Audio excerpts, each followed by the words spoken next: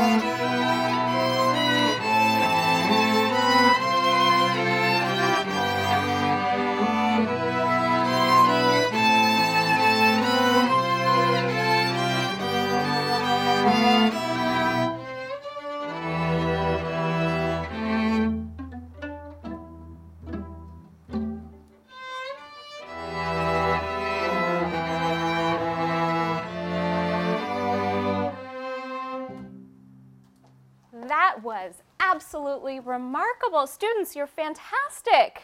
Very, very good job. Thank you so much for being here with me today. Now, that was just a sampling of what you might see if you come out and join us for this year's Peoria Arts and Cultural Festival. Here to tell us just a little bit more about it is our Director of Arts Education, Mr. Rob Panzer. Mr. Panzer, thank you so much for being here with me today. Absolutely. Excited to be here and really excited to talk to you a little bit about the festival and what we're going to be doing on April 5th. We've got a full slate of things scheduled for that day, all the way from 8 a.m. till 5 in the afternoon. We have bands and choirs performing all day, dance performing, as well as a variety of different workshops in the community center. Now, you told us a little bit about the arts aspect and what people can see there. What else can people expect to see as a part of the Peoria Arts and Cultural Festival? Are there actual activities for them to participate in? Absolutely. We're going to have a variety of different activities out at the community center. Everything from arts activities to workshops from a performing arts perspective and music. We're going to have a whole day full of events down at the community center. Now, what about food?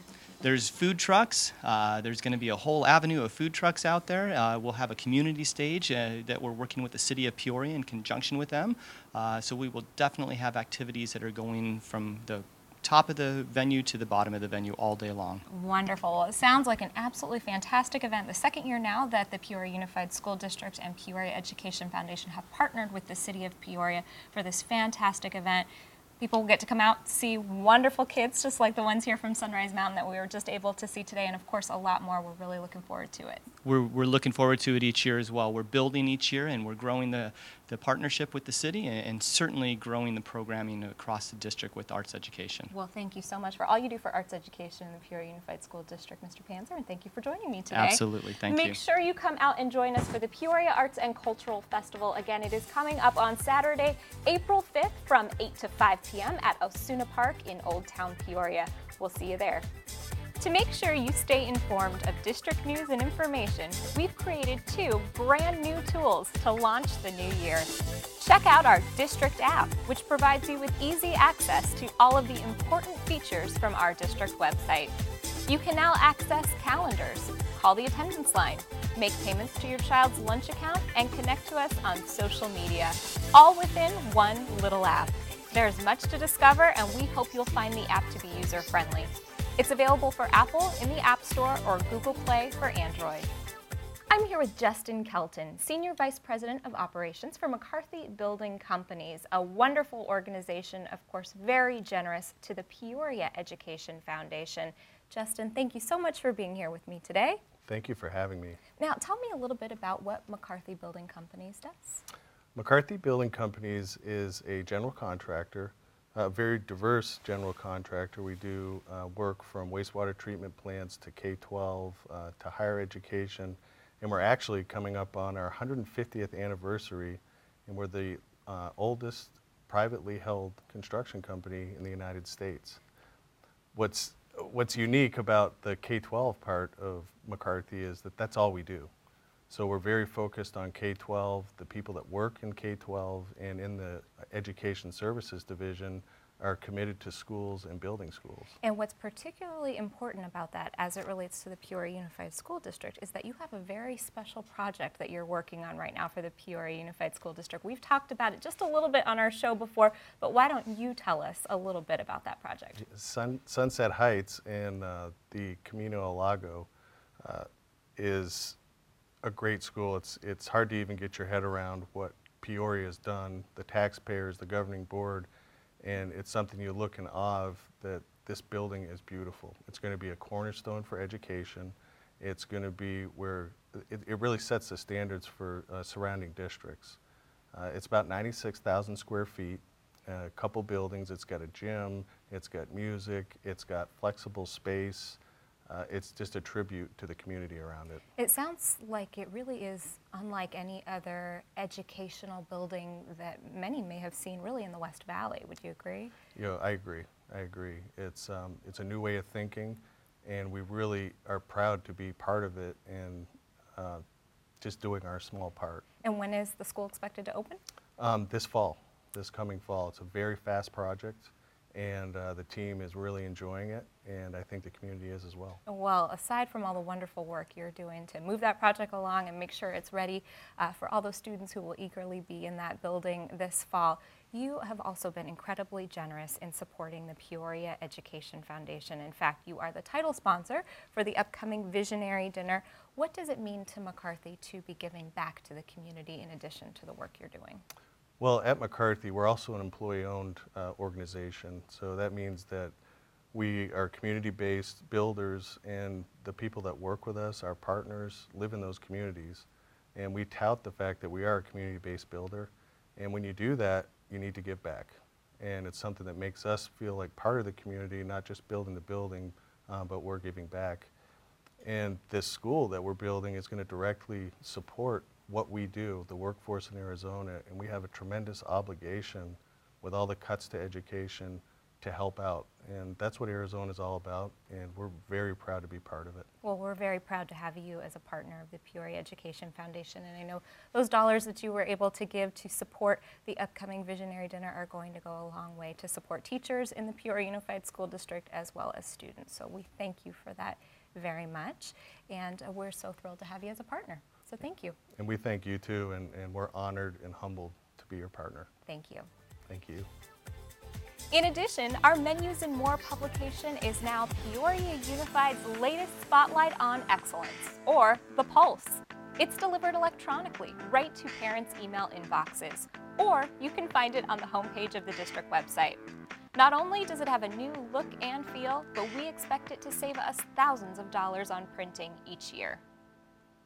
I'm so thrilled to have two exceptional students joining me in the studio today.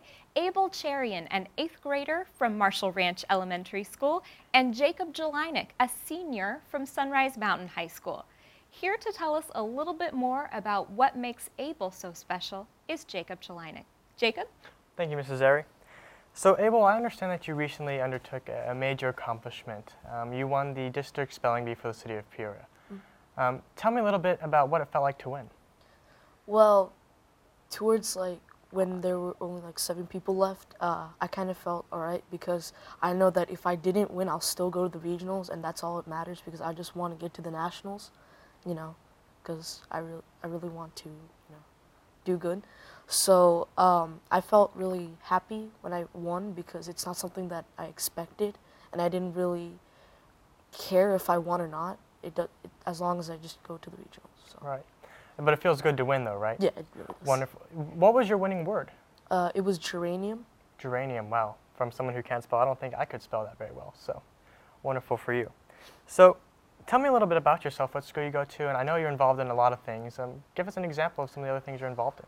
I go to Marshall Ranch Elementary, and I'm involved in FBLA and NJHS. Yeah, so I'm the treasurer and secretary for the NJHS club, and I believe we're going to do like a rotation for the treasurer, I think historian person for FBLA as well. So how do you practice for a spelling bee?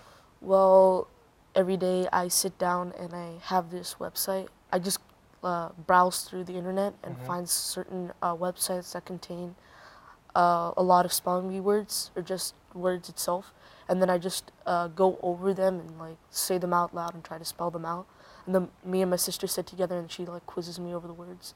And then usually the days before the spelling bee happens, my parents, usually my mom, comes and helps me do like the final testing kind of thing. Oh, wonderful. So it sounds like the whole family's involved in making sure that everyone knows how to spell, right? Wonderful. So I guess the next question is, if you had any advice for students at home that might be interested in getting involved in the spelling bee, you know, what advice or what characteristics do you have that you think other students could benefit from? One of the main things that helped me a lot is to try to be more like involved in certain things like reading, and this may seem weird, but also play a lot of video games, because the first word that I got after the practice round was a word called repelled. And for a moment, I got confused, but then I remembered I played this video game which had the word in it, so I knew like how to spell it. So do anything.